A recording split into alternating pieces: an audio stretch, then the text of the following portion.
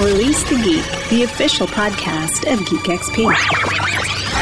Curse your sudden but inevitable betrayal. Nice to meet you, Rose. Run for your life. Fatality. I'm Batman. Good morning, good afternoon, or good evening, wherever you happen to be. Thanks for taking time out of your day to join us for Release the Geek, the official podcast of Geek XP. Esports around the world is an industry that's absolutely exploding. Stadiums are filled with thousands of fans, and the prize pools are incredible. The recent Dota 2 international tournament had a prize pool nearing $21 million.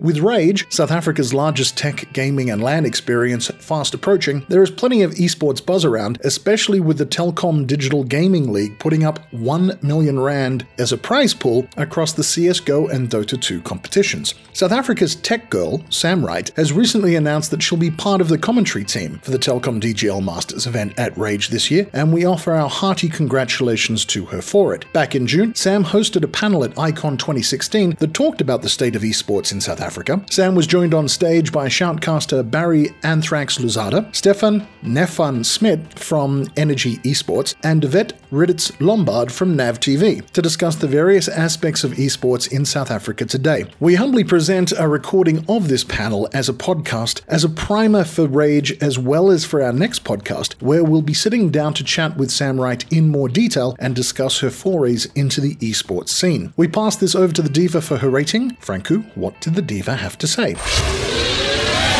The Diva has enjoyed this podcast and rates it Completely salt-free. Thank you kindly to Franku and the Diva for the rating, but for now, without any further ado, please join Sam Wright as she releases the geek and discusses the state of esports in South Africa. And now, we're releasing the geek.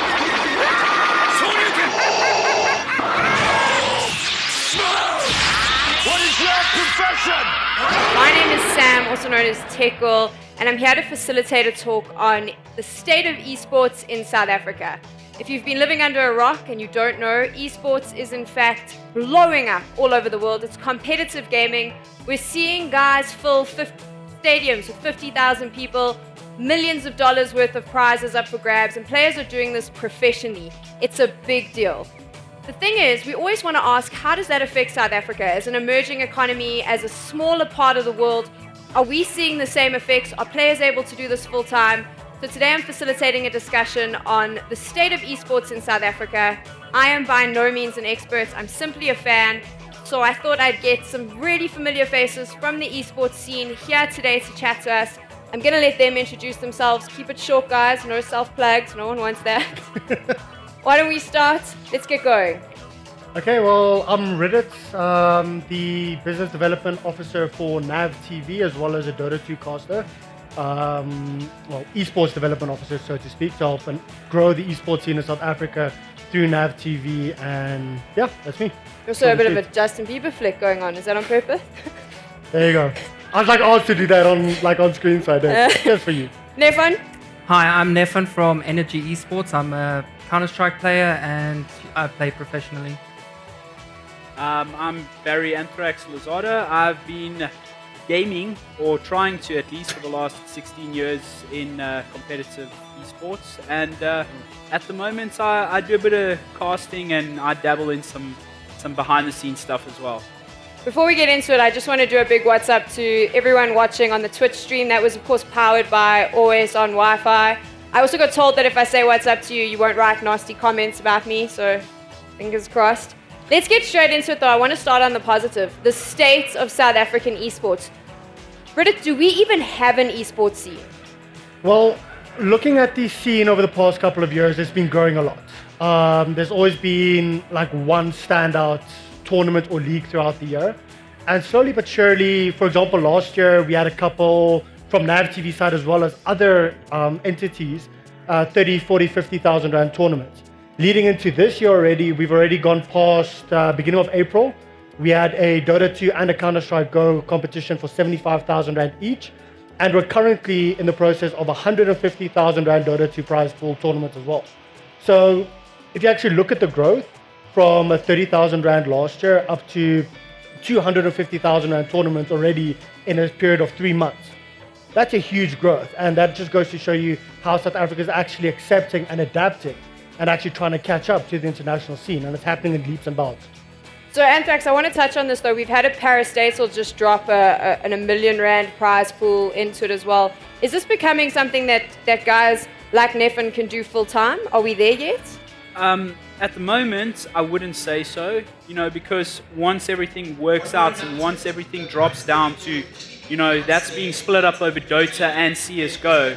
So that's 500,000, and then you break that down into maybe paying down to, I'm not 100% sure on the splits, but even if you're going down to fourth or fifth place, you're going to find yourself where the guys are only getting maybe 70 or 80,000 rand split between 5 people. So that's cool for a month if you want to break it down, but there's nothing happening regular enough for that to happen, where a guy like Neffin can stop working and actually get 20, 30, 40,000 rand a month just gaming.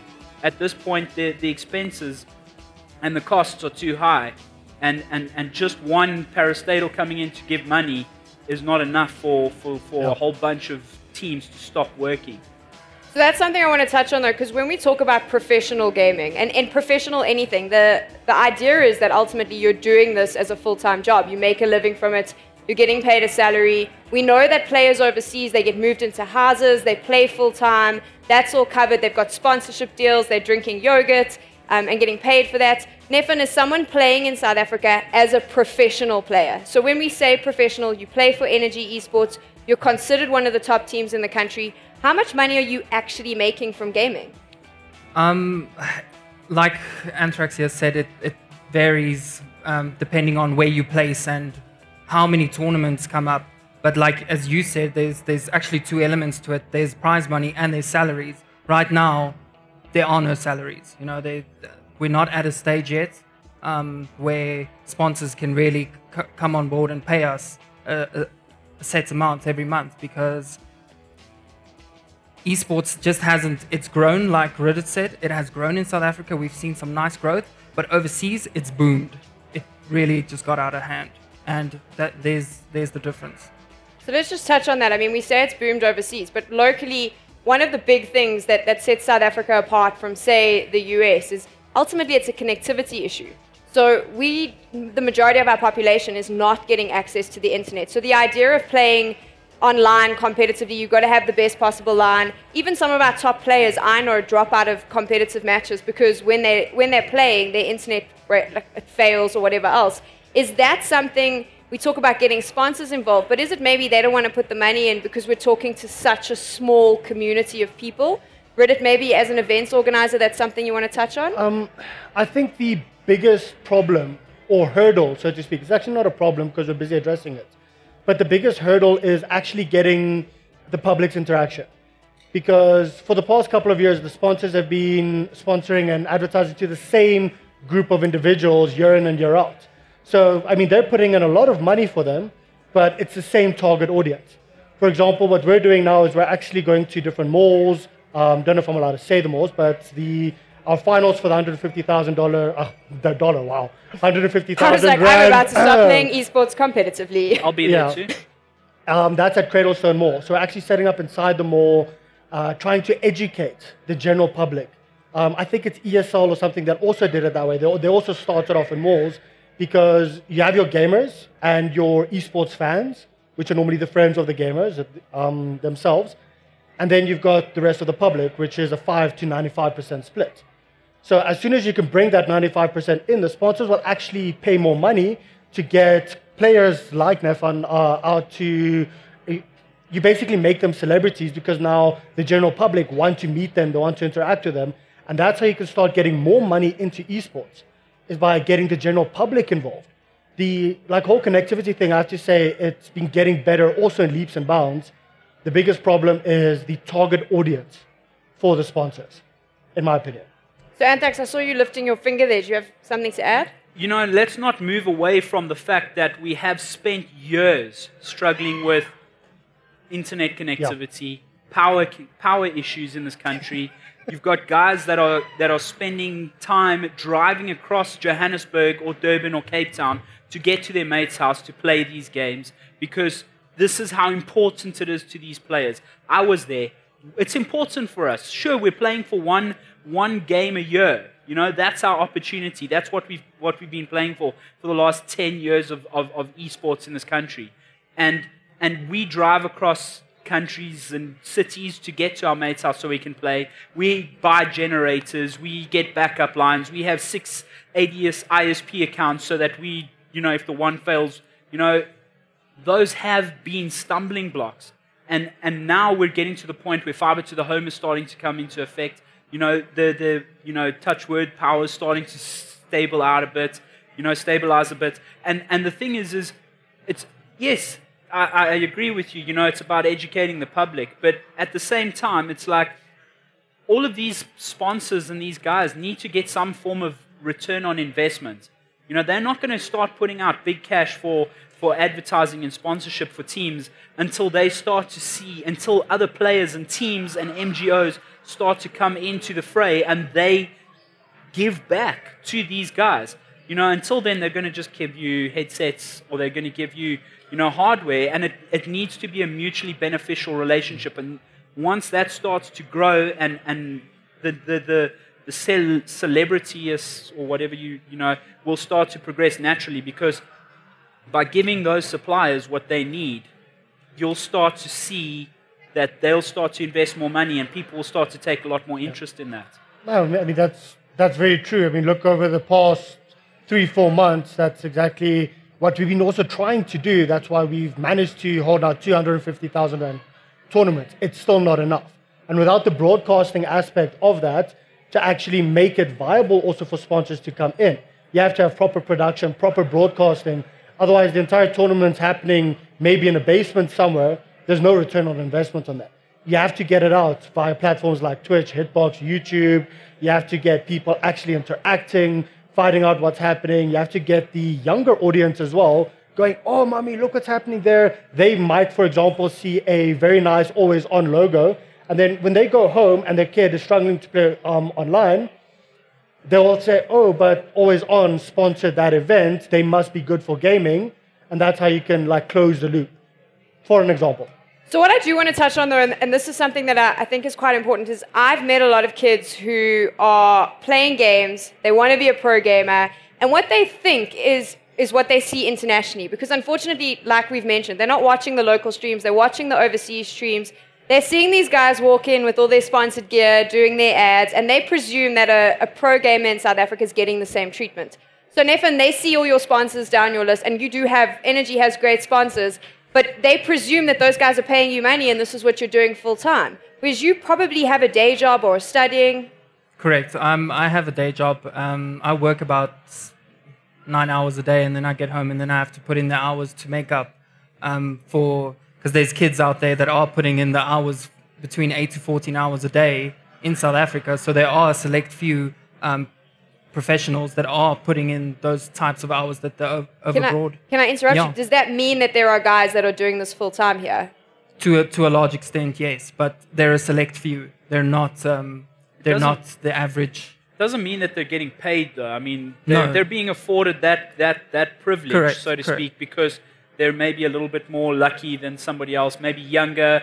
They're having a gap year. They're not going to varsity, or their parents have enough money to facilitate them staying at home. And I mean, there's nothing wrong with that. I mean, I wish I had that opportunity because I would absolutely take it. I think we all do. So how do you balance that, though? Because you've been overseas, and Anthrax, you've been overseas, and this is something I want to touch on. We talk a lot, and we're going to compare. We're always going to compare, and we're going to want South Africa to feature on the international stage. But the thing is, these guys overseas are, one, being paid huge salaries to play, are all living in a really nice house together, because these teams are actually moved to houses. They're fed, they're looked after, they've got doctors coming in doing hand-eye coordination tests. I mean, this is serious business, ultimately, because when money comes in, this gets serious.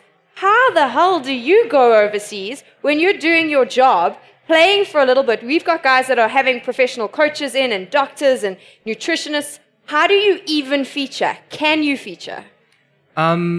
You have to work yourself in slowly. You can't go there and think you're going to just beat a tier 1 team. You've got to start quite at the bottom. And I also think if we we've never had a team that's gone over and boot camp there for 3 months and then go to work themselves up in the smaller tournaments to see where they can get. We've never had that. So once things like that start happening as well, we are getting sent overseas more frequently now. We've got ESEA and ESWC this year, and those two are guaranteed already for next year. And then something else might come along, and now the frequency comes up, and then we might see real progression. But as of now, it's really hard, and it's becoming increasingly hard as the time goes by because those guys have all this resources that we don't. So this is something, though, that I want to touch on because we keep talking about it. It keeps coming back to money, ultimately. So what we need more money in South African esports. That money comes from sponsors, but that comes with a whole other problem. And that is obviously when big business comes in, there's contracts and there's media rights and there's all this business stuff that you just want to play video games, so you know nothing about. Now, Reddit, I know that NAV represents talent, so you've got your MCs, you've got your shoutcasters, but are we not lacking some sort of representation for the players? I want to highlight, this isn't actually a South African problem. One of the biggest CS teams overseas, Luminosity, got themselves conned into signing an agreement in a Berlin bar, proceeded to leave there and decide that they'd actually made a mistake. Big court battle, lots of lawyers. They'll probably be playing for SK Gaming. That was a decision that they claim they didn't want to make. But that was simply because we got a bunch of guys who have come from nowhere, want to play video games. In South Africa, we talk about getting lots of money in. Is there a problem in that there's no education for the players? Well, the thing is, you can never use ignorance as an excuse. And I know it's very harsh for me to say this, but you always have to keep an open mind and actually listen to what's happening. Never sign anything without having your lawyers have a look at it, or at least having someone that is knowledgeable have a look at it. One moment. Nevon, do you know how much a lawyer costs to look at a contract? I don't. Would you be willing to pay someone 1,500 rand to write you a legal letter? It would depend if I was going to join a new clan, maybe, because that's a big. That's what I want to highlight is I don't think people realize the cost involved in, and this is the issue. We need more money, but to get more money, players are going to have to spend more money. Yep. Do we need an organization to represent players? To be honest, some people will say yes. I'm on the opinion at this point, no. Because sure, we're talking about getting lawyers involved. We all like to do that. From a casting point of view, I've also played for Energy for the Dota side. The thing is, you're going into a business. It's the same as going to work for a company. They give you a contract. You have to do your due diligence. In that contract, it could say a lot of things which you don't know about. It's the exact same. It's a profession that you go into. So I understand just say, you have to take out the money, but now if in the contract you're not receiving anything, should you really then be actually signing that contract as a tier 1 team in this country? It does come down to you also have to educate yourself. We could, for example, put together a group of people that can assist regarding this, but as soon as now you want to unionize it, that's failed with CS, that's failed with Dota, and I'm talking about this is on the international scene, where there's $18 million prize pools that are happening. The Dota 2 international prize pools already sitting at $13 million for this year, with still a couple months left. It's failed on that stage. I honestly don't think it will work here in South Africa as of yet if you try and unionize it. But maybe getting together a group of people that actually have knowledge in law, that actually have their law degrees, that can actually go through the contract with the players on a pro bono basis, that might be something that is viable.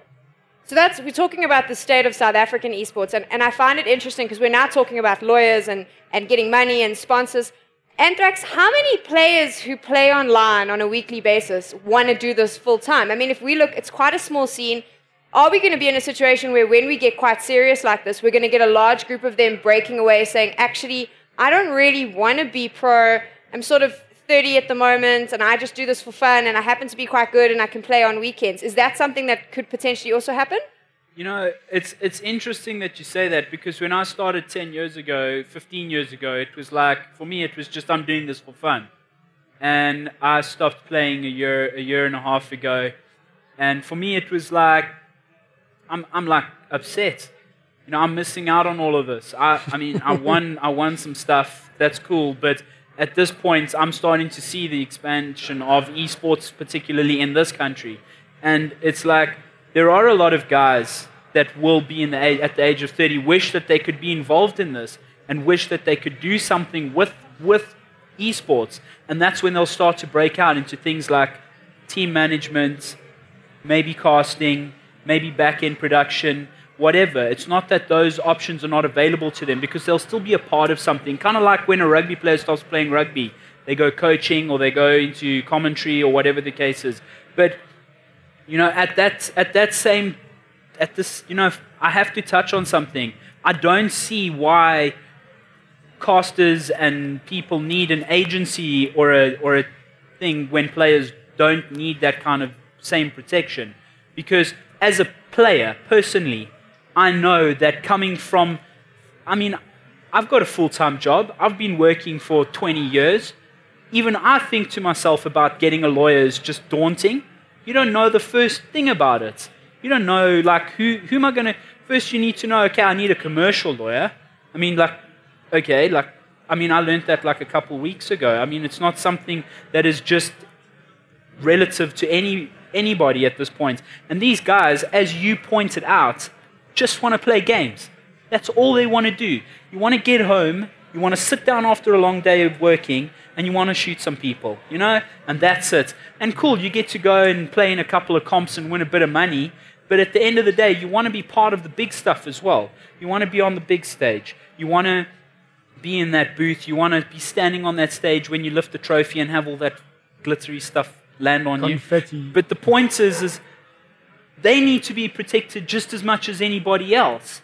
And that comes in with education, teaching, not just casters, not just Joe Public, but professional gamers as well. Because I've come from there, and the simple fact of the matter is knowledge is never a bad thing for anybody. And the more people know, the less they can say they didn't know. That whole ignorance thing. And I don't think it's ignorance. It's just not understanding. It's just not in their frame of reference. They're a player. Well, I've been screwed over by a contract before myself, so I do understand that. But after that happened, I actually went and I did a bit of research. I spoke to people, and I might be very privileged because I knew a few people that studied law that are lawyers.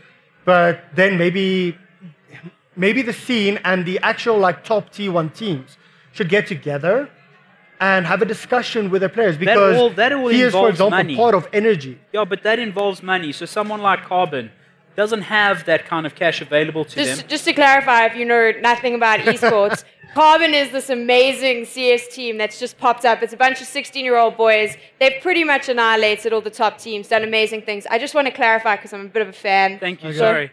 Yeah. So the point is you've got a bunch of 16-year-old kids. Yeah. No offense to them. But it's a young team, talented. Dude, they're worrying about girls and shooting people. Okay, so they're not going to be able. They have no knowledge about law. Exactly. So they're not even. They didn't. Their train of thought didn't even go there. Then how do you so know they about just signed the educating contract, them, guys? and Exactly. they're out. So that's a question, though, because we've been talking about this. There's big business coming in. These guys have got lawyers. They're going to want those contracts signed. And in order for South Africa to compete on the international stage, we're going to have to step up our game. Nefon, are these problems that face you at all, or do you just go, it's cool, I'm part of a good MGO, they take care of me, I'm fine? Yeah, no, look, personally, I'm happy, so it's hard for me to kind of get to that state. But there are obviously people in the community that have many problems with contracts. And even us right now, we're going through a bit of a contract dispute with Telkom. Oh, okay, you did it, you went there. Drop the names here. Yeah. The parastatal. But I think that what I want to touch on is when I said to you, do you face these problems? And you were like, well, no, not really. And that's because Energy looks after their players. Yeah. Correct. So maybe the education's not with the players, it's with the MGOs. Just to touch on that, quickly. Energy has an older, more mature MGO leader, just the same as Bravado Gaming, another one of those guys, Andreas and Kaz. Yeah. These guys have been around the block, just the same as if I had to go into an MGO situation and start. It's about being aware. And at 16, you're not aware. And you don't really care at 16. Yeah, but you need someone that does care. Yeah. And that's where the future comes in. Somebody needs to step up, and that's a 30-year-old. It's almost double the age of the 16-year-old that's playing. You're making me feel old right now. I'm older than that. But the point is that's what they need. They need someone to take them and say, right, guys, your interests are most important to me, whether that's an agent, whether that's an MGO, manager, owner, or if that's somebody, a lawyer. But somebody needs to help these guys just as much as they need to help the casters, just as much as they need to help the MGOs, because those guys also need help. And the point is as you say, 1,500 Rand for a lawyer's letter, they're going to go, but I only got 5,000 from my last com. Yeah. Like, but I did bring that up earlier as well, to say maybe we should, as an organization, as a community, all pitch in together and actually try and educate. Maybe get a couple of lawyers that can or that want to do this pro bono, because trust me, I know there's a lot of lawyers that love watching the South African scene. But that doesn't tie into professional gaming though, because with money, those things will be resolved. You know, and that's where we're lying at the moment in this stagnant situation where it's kind of like, okay, we're going into professional esports now, right? Let's go and do this. Let's get $13 million on the board here, because these guys are going to make money. How many people are watching esports a year? Hundreds of millions of people. The simple fact of the matter is that you know we're at that point where it's kind of like the egg and the chicken situation. Like, who's going to get a lawyer before the agent signs these guys in and ties them into contracts that they didn't know what they were signing themselves into, and who's going to actually protect these guys for free? Yeah. But then it's not going to be for free in 2 years' time, is it?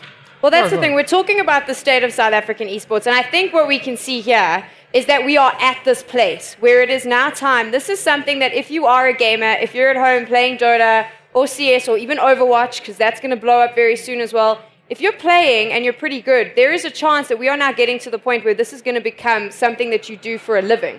And that's also something I want to touch on. It's really interesting for me as a fan. I talk about it a lot online, and I get a lot of response on Tekle from kids. Just the other day, I actually spoke about it in a YouTube video. A 15-year-old guy told me that all he wants to do is join Bravado Gaming. So he started a Twitter account. I think he plays CS.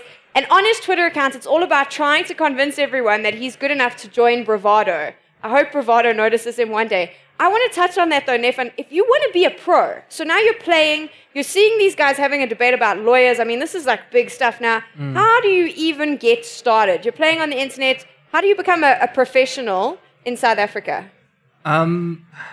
It's so difficult coming into a scene that's already so developed. But the first thing is, firstly, you got to be so ambitious. This is an industry where you just have to be so ambitious, and you got to be passionate. You have to love playing the game. And if you're not, you will fall out, like Anthrax mentioned. Players fall out over time. But you've got to be really headstrong, and you've got to put in the time, and that's where it becomes really difficult, because that kid's probably in school. Now he wants to be a professional gamer. There's probably going to be a lot of, what's the word? Domestic disputes. Parental issues. Yeah. But I personally went through so much domestic disputes, because I was putting in so much time and my schoolwork was lacking. But this is really what I wanted to do. And, I came onto the scene, the competitive scene in 2008, and I'm still doing this. So clearly I am passionate, and that's the type of passion you've got to have to make it to a top team. I want to find out though, Anthrax, you played Battlefield professionally. You were extremely good. You led the Southern Barbarians. You were a bit of a legend in that game, and then you stopped. Let's touch on why you decided to stop playing professionally. Well, at the tender age of 35, you've got a 15-year-old kid, firstly, calling you names that you don't repeat, and it's hard to not spank him, and it gets to the point where it's you get tired. You're doing it for 15 years, okay, and we're talking about the days of 19-inch CRT monitor, carrying that. You'd think I'd be a little bit more buff after carrying all those monitors, but it's you carry those monitors in there and you set up for the weekend and you play your games and you walk out there feeling like a hero with a mouse and $5,000 between 8 players, and you're just these are the good times. And then you get to the point where now you're winning something big, lots of money and that, and it's you can help more by not playing. You start to see where the holes are. you start to see that there's you can help more by, there's another kid out there that's playing better than you. And, it gets to the point where it's like, no, we can't do this without you. The leadership is important. And yes, leadership is important within a game. An IGL, in-game leader, is like the most important thing. And the thing is it gets to the point where you would be more service to that team by not playing in it and rather guiding them in and looking after them. So it's like something I'm doing at the moment is I'm moving towards doing something more for the community. That's why I cast. For me, it's giving back. I haven't played Counter-Strike competitively, but I've been involved in it with the MGO that I was a part of. It was very close. We were a close group of people, and you kind of start to follow and help and see where you're going. At the moment, Battlefield is kind of petered out a bit. The new one is coming out soon, and there's a lot of hype around it. But at this point, it's like Dota and Counter-Strike seem to be, in South Africa anyway, seem to be the most popular genre of game. And for me to try and start from scratch in Counter-Strike. Bridget, I want to touch on that though. So we were talking about the different types of games, and I had a question on Facebook before the panel from someone who wanted to find out, in terms of esports in South Africa, obviously we've been speaking a lot about Dota and CSGO. Those are the two big ones overseas. Locally, that's where the focus tends to be. Is there space for the other smaller games to come in? I definitely think so. Heroes of the Storm, they tried it out last year as well. There was a big competition at Rage as well, huge prize pool. But that tapered off locally and internationally very fast. League of Legends is starting to get a bit more traction here in South Africa as well, considering that I think it was last year the League of Legends Worlds, which is the World Championship, had more viewers than the NFL, that's the American NFL Super Bowl finals did. Just quickly think about that in regards to viewership. There's more people watching the League of Legends final than there was watching the Super Bowl final over the weekend. So that's starting to bring up a little bit of resurgence here in South Africa again. Once again, since we don't have local service, internet connectivity is bringing a big issue into that. It makes it very difficult to actually hold tournaments online that don't have local service. CSGO, you can create your own local servers. Dota 2 has local servers as well. Overwatch, you can play, but once again, you're playing on 150, 200, 250 ping. So it all comes down to which games actually get local servers available and how the community reacts. I mean, sometimes you'll think, oh, everyone's going to love this, and then actually no one gets involved, no one jumps on board.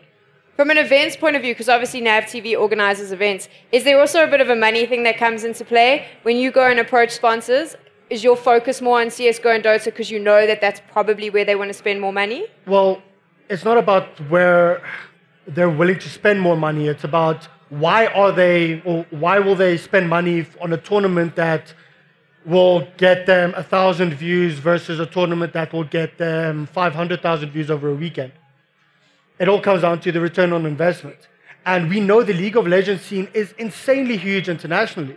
But the local sponsors don't care about the international viewership. They want local viewership because that's where their money is. A lot of the international tournaments are coming from head office. For example, Gigabyte, MSI, SteelSeries, Aces, they might all sponsor one of the Dota tournaments, the Summit, for a $250,000 prize pool. But that's not a local thing because they actually get the money from the international branch, the head office branch. Whereas we can't do that currently because the only people that we can bring on board is people that are willing to spend money for 100 to 200 to 300,000 local views over a period of a month. They won't put money in for something that won't have that attraction for the local side. So we unfortunately have to go where the local interest lies. And we're fine with that because it just shows that the scene is growing. Overwatch is hopefully going to become huge. I know there's a few plans for a few tournaments already happening. It all depends if the South African scene actually accepts it, so to speak. So, in terms of the state of South African esports, what we've realized here is it's at that point where it potentially has the opportunity to blow up into something big. There is the potential, like Nefan said, if we can get players overseas to boot camp, but again, it all comes back down to money. In order to make money, we've got to give the sponsors a return on the investment. How do we get people outside of the community? And this is something I've spoken about it on Technical a lot. I am not a video gamer. I play casually. I'm very bad. But I started watching CSGO and I became addicted. But when I started watching CSGO, I started watching the South African teams. So every time there was a South African stream, I was in there watching for no reason other than just being a fan. How do we get more people like me to watch those games? Anthrax, do you want to weigh in here? I think Reddit's touched on it earlier. It is about educating people, firstly, and not educating them in the sense that this is Counter-Strike. It's a simple fact of this is where you can watch it, this is what you can be expected to see, and it needs to look semi-decent. Production. I mean, the production value needs to be, I say semi-decent, but in my heart I would say damn near perfect. It's a simple case of how do you expect people to enjoy something when it looks like it's being run out of someone's garage or their basement? But let's touch on that. Sometimes South African tournaments are run out of people's garages and basements because that's where the scene is right now. It is. Well, actually, no, the scene has progressed. Last year, yes. But I mean, look at what we've done at Cradlestone, Northgate, Greenstone. We literally clogged up the entire Greenstone shopping center in Johannesburg, their entire walkways, because people were actually stopping and watching. They had to get the security to actually ask the guys to move because that is how interested they were. That's how flashy you made it. That's how good it looked. And that's literally where we're starting to be at. We're not there yet, but we're starting to actually get that production by going out, making people aware of it, and actually making it entertaining to watch. If it's not entertaining, no one's going to watch it. I'd like to touch on this, though, from a player's perspective. Nefan, do you care if people are watching your streams, or do you just play because it's kind of fun? I think it's an added benefit. More I pressure? think we've been playing since before there were even any viewers. So we're just happy that people are watching. To just touch on like why people might not be watching, I guess it's in South Africa versus any other European country, it's more of a cultural thing. People would rather watch rugby than esports, I guess, It's interesting you say that, but Supersport started putting esports on, and I've got friends that I work with who are rugby fans who woke up the other morning, watched it, and was like, Sam, look what I watched, and it's actually kind of cool watching people shoot one another. I think Dota, it's not there yet. I don't think we're ready for a Dota movement, but CS, people are starting to get it, and I think Overwatch would be something that they would love. See, I guess that's something that's happened recently, whereas with internationals, they've had it on their television. I mean, if you look at South Korea, they've had StarCraft 2 on their national television since the early 2000s. So, it's only starting now to get that sort of exposure it needs. What I do want to touch on as well, though, and this is something with the events, because South Africa is so big, we've got events in Cape Town, in Durban, in Johannesburg. How does someone starting out, those 16-year-old boys at Carbon, having to ask their parents, I mean, I'm presuming with Energy, do they cover your costs when you travel? How does that work? Yeah, they travel costs are covered, and, like accommodation and stuff are pretty much covered. But I would assume that's only with the big organizations. The smaller organizations, I'm not too clued up, but there are usually some player contributions. So this is a difficult one because when you look at the state of South African esports, there's probably in Dota and in CS maybe 2 or 3 MGOs that feature, that are bigger, that have all the sponsors and are able to finance their players to travel. How do we build an industry when only 3 of the big teams can really get to all the tournaments and ultimately will win those tournaments because those 3 teams have got the finances? They're not paying for a kid who has to now drive down, sleep on his friend's couch. Anthrax, how do we make this better? Because we're going to be in a situation where we're going to have 3 leaders and a bunch of other teams that fall away. It's pretty simple. Exactly how they do it overseas. You pay for those organizations to come to your event. It's simple. More money. You have an online qualifier for whatever game it is, and whoever qualifies, travel accommodation is included in that event, and that's how you get it. Luminosity didn't have all the money in the world to fly themselves around the world. That's for sure. Those guys literally started in their basement. Now they're one of the most sought-after teams who unfortunately now have to play for SK Gaming from the 1st of July. And it's a simple fact that people need to either stop making more money and use that money to fly teams around, Yeah. or we're going to have a situation where it's just energy and bravado and so on. Keep in mind, it's also, I mean, for certain tournaments, I do agree with you. But for other tournaments, just quickly work it out. 8 teams, there's 5 people in a team. That's 40 people plus, let's say, 8 or 9 or 10 managers. So that's 50 people that you have to fly down. So let's say 3,000 Rand per person with accommodation. That's 5,000 Rand per person. To fly down 50 people with all of this is 250,000 Rand that you have to put down. For certain tournaments where your prize pool is only 150,000 Rand, and like to actually get all the production equipment there, to get everything done there, it already costs you 500,000 Rand, and you don't have that extra 250. Hold on, it does make it difficult. You need to understand something. You mentioned that players don't have unions. Overseas, they do have unions. There are certain criteria that needs to be met for you to have a LAN event. We don't come out unless this amount of money is available as prize money. We don't come out unless this is available, travel accommodation. You know, I don't want the CS Union fell apart because I know the Dota one did last year. But the point is at the end of the day, you can't be having a LAN competition for 20,000 Rand. It's simple. No, of course. Whoever wins that money is the only team that might break even. There are 5, 6, 7, 8 other teams that aren't even going to. They're going to leave there at a loss. Yeah. Well, I was bringing 150,000 Rand tournament here as an example, not a 20,000 Rand tournament. But so that's what we're dealing with at the moment. Well, the 150 is what we're dealing with right now, and it's just below the point where we can start flying teams down. Because if you're putting up 150,000 Rand, but you still need an extra 250 to fly down the teams, it's not always possible. But the organizations are trying to make that happen. I do know a few of them are. So let's touch on that. The state of South African esports. One, we need more money. It's the story of my life as well. We've spoken about an organization. There is an organization in South Africa that shall not be named that is claimed to represent players. It's now sort of redundant. But I mean, we saw there was a lot of politics. If you're in the scene, you know about it. If you're not in the scene, I'm not even going to touch on it. Basically, they just had big fights a lot, and it's sort of redundant. So what we've discovered here is, one, more education for players, more money. We need to get more sponsors, so we need to get more people watching the streams. Hopefully they're as good as the one sponsored by Always On Wi-Fi. There's a shameless plug. We're very good at them. So that's where we sit. But what I want to do now is I want to open this up to the crowd here. If anyone has any questions about esports, does anyone here want to throw a question at our panel? We've got a professional shoutcaster. He's played for a long time. We've got a professional player. I know on the stream it's saying that he's the co-owner of NAV TV. Congrats, Nefan. We just gave you a promotion. He's actually Nefan. He's a professional esports player for Energy. We've also got Devetia, one of the shareholders in NAV TV, hosts events. Does anyone have a question about esports that they would like to potentially throw to the panel?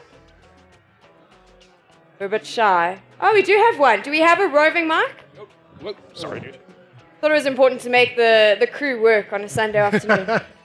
I can see a lot of familiar faces in the crowd. It's awesome. Hi. Hi. I'm Dominique. I just want to know, like you see overseas with the huge esports tournaments, they bring a lot of social media into it. They bring personalities from like the community where the events are hosted, like huge celebrity status people, to draw people to high-end competitions. And they invite international game sports teams. They don't even like have qualifiers for them. They have automatic qualification just because of their standard.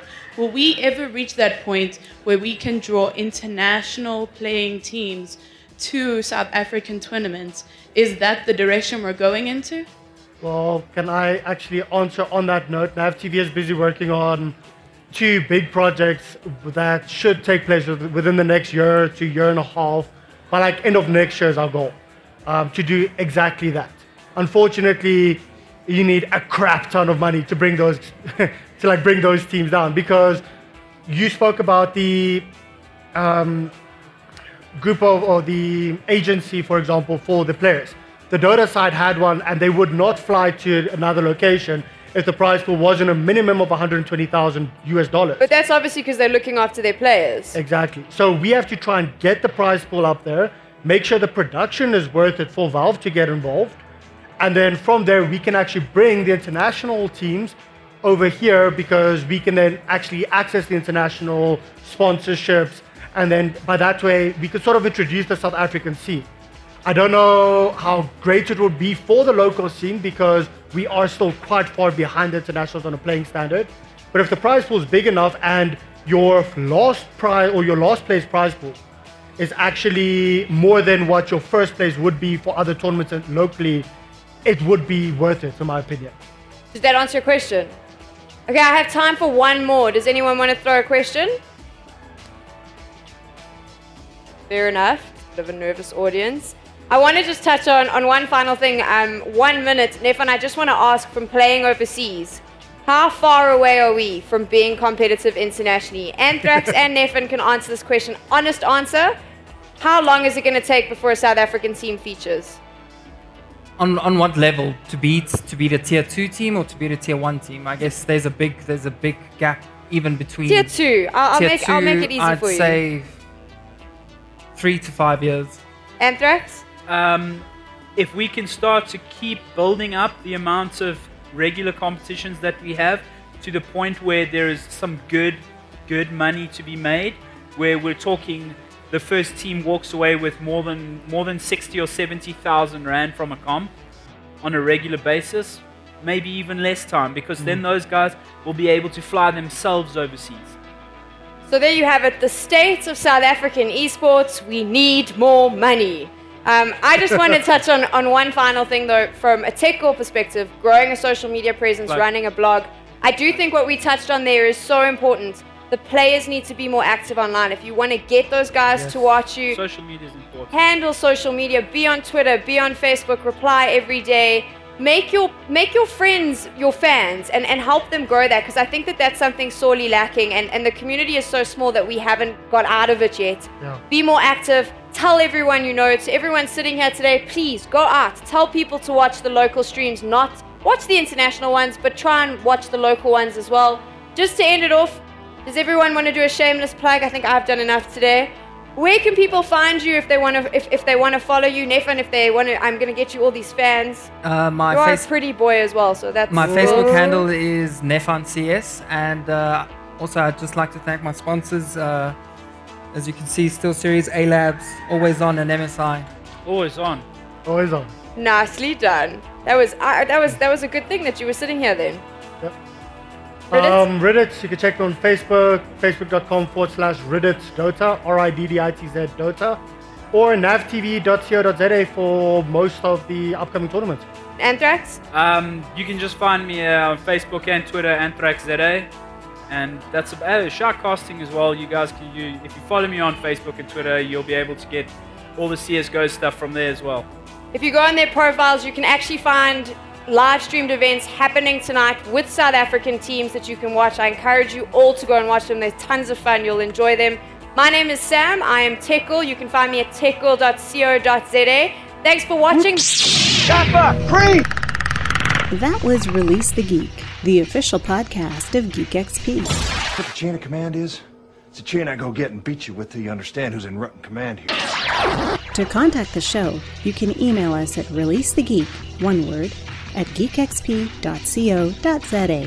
Thanks for listening. I'll be back.